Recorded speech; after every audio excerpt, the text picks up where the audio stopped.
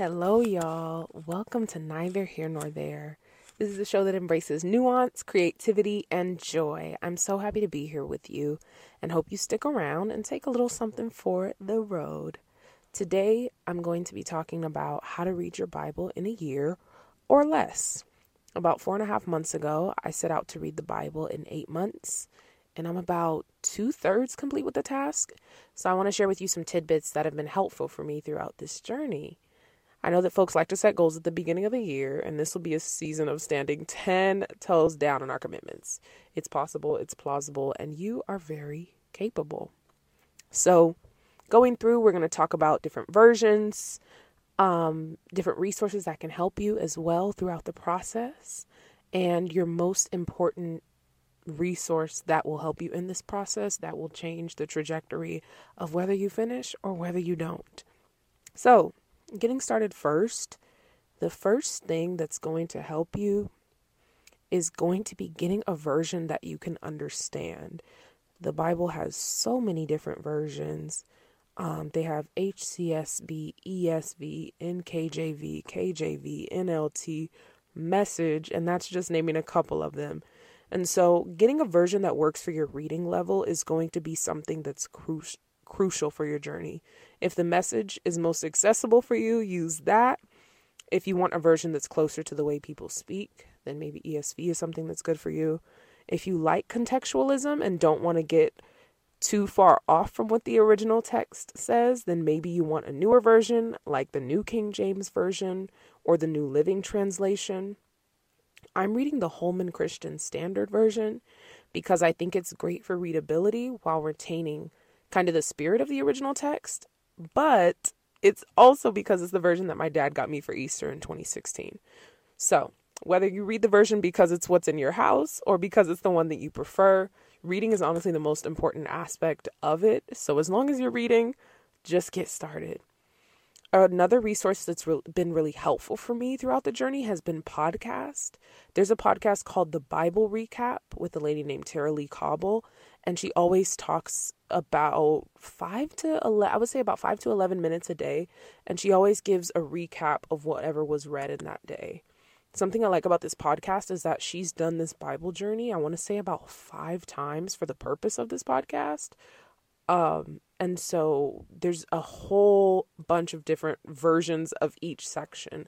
Something to note about this podcast is that it is chronological. So it's not going to go from Genesis to Revelation. It's going to go Genesis, Job, and bounce around. So you might have to do a little bit of searching, but there is something for whatever part of the Bible you find yourself on. And I really love the fact that this podcast is available in English, it's available in ASL, and it's available in Spanish across different platforms. So all the effort that they've gone to ensure that a broad range of folks can engage with it is also something that I really appreciate about it.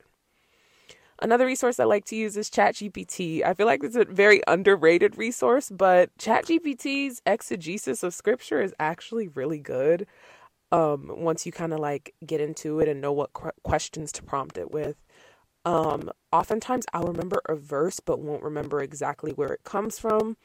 And so what I'll do is I'll say like, what is that verse where God tells a woman that her faith has made her well and she can go in peace? And then ChatGPT would probably say something to the effect of, oh, you may be talking about Mark 5:34. And then it'll give you the text, and then it'll talk a little bit about the context of it in kind of the meta-narrative of the Bible. And I always find that really helpful, and it leads usually to more questions. And so whether you're just asking it about a certain part of scripture, you can ask it to give you a list of the books of the Bible. That's been helpful for me if I'm ever making like list or doing something in Canva really quick related to my Bible reading. I just find ChatGPT to be a really good resource throughout this journey. Third resource is going to be youtube.com. I feel like I'm not going to belabor this one at all because their videos have millions and millions of views, but the Bible Project, they do the brief graphic summaries of each book, and it gives you an understanding of what's going on in the book and then how it's situated within the full text. Those are invaluable and they've been amazing. I've watched them every time before I've started a new book. So definitely recommend the Bible Project, but I also feel like everybody knows about the Bible Project. So yeah, they're also great. Your last resource, and this one will be parsed into a few different sections, but your last and best resource in your journey will be knowing who you are. When I set out to read the Bible 8 months ago, or when I set out to read the Bible 4.5 months ago in a total of 8 months, I did that because I wanted to finish it prior to my 24th birthday.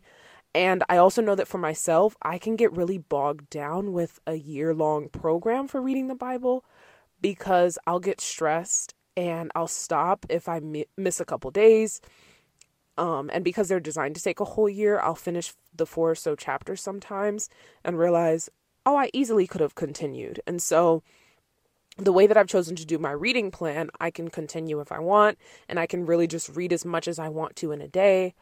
For example, yesterday I was out in Los Angeles, and so I didn't get to read. But then today I've read more chapters than I probably do each day. And so I'm able to kind of make it work in the way that I need it to because I didn't want to get overwhelmed. And so on my tracker that I have, I literally just write out the book that I'm reading at the top, and then it has a table of the chapters, and I just highlight to signify that I'm done with reading the particular chapter. Some days I read 1, some days I read 21 chapters, and it's all perfectly okay and acceptable because whether it's big or small, I'm making progress. And so that's been really helpful to me as well. In terms of reading, I would suggest that you read your actual Bible if you can. If your life is set up to where you're like, I work 3 jobs, only time I got is my 30 minutes when I'm on my break, use your phone. Use what works for you. Again, the theme of this is going to be doing what works for you.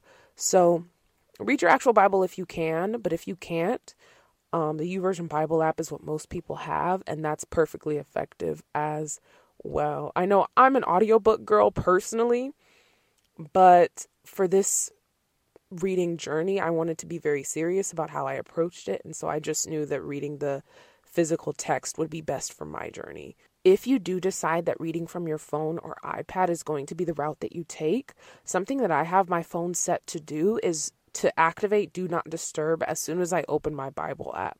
That way you're not scrolling Instagram, you're not scrolling TikTok, you're not getting distracted by whatever messages or notifications come in. And I found that to be very helpful when I'm doing my Bible study. And any other apps you may tend to use while you're doing your Bible study time, I would say to set those such that you're on Do Not Disturb when you open those. Another good part of the knowing yourself section is to choose a time of day. When I started this journey, I was reading at nights and I was working less at the time. And so I just found it helpful to read at nights because I'm more active and present of mind at nights. Now I'm waking up at 5 each morning, later on weekends usually, to knock out my reading and morning prayer at that time. But at the beginning, I was just worried about kind of getting through and ensuring that I was being consistent. Consistency was definitely my highest ethic at the beginning. And so now that I'm in that place and I know that I can do it, I've gotten to the place of getting up at 5 each morning to just put God first and prioritize this time. Many times I'll go back to sleep after this, but getting up and doing these tasks before the day greets me with any distractions, my dogs, my family, all of that has done wonders on how receptive I am to the word. Because even though I'm more present of mind at night, I also have all of the issues of the day on my mind. So a few last helpful tidbits is not to get down on yourself for not reading on a certain day. When I finish a book, I might take the next day as a break and simply focus on catching up on my notes if needed. I don't take notes on every book. I did at the beginning, and I found that to be a little bit overwhelming. If you want to take the day to focus on other spiritual disciplines like prayer or worship, please take the time to do that. At a point, I modified my consumption of secular music and stopped listening completely from months 2 to 5. And even now I'm still only moderately listening to secular music. And this kind of gave me the time to exercise my worship muscle and be more intentionally focused on God. So again, the entire thesis is do whatever works for you. You're not trying to pursue a level of asceticism that's like, oh, I'm just so holy. I'm in my Christian monasticism era. Like, I'm just up on a hill and it's me and the Lord, because I definitely tried that toward the beginning, and that's simply not how life works. And so this process is not about like biting off more than you can chew and chewing as fast as you can. Just read a few chapters a day.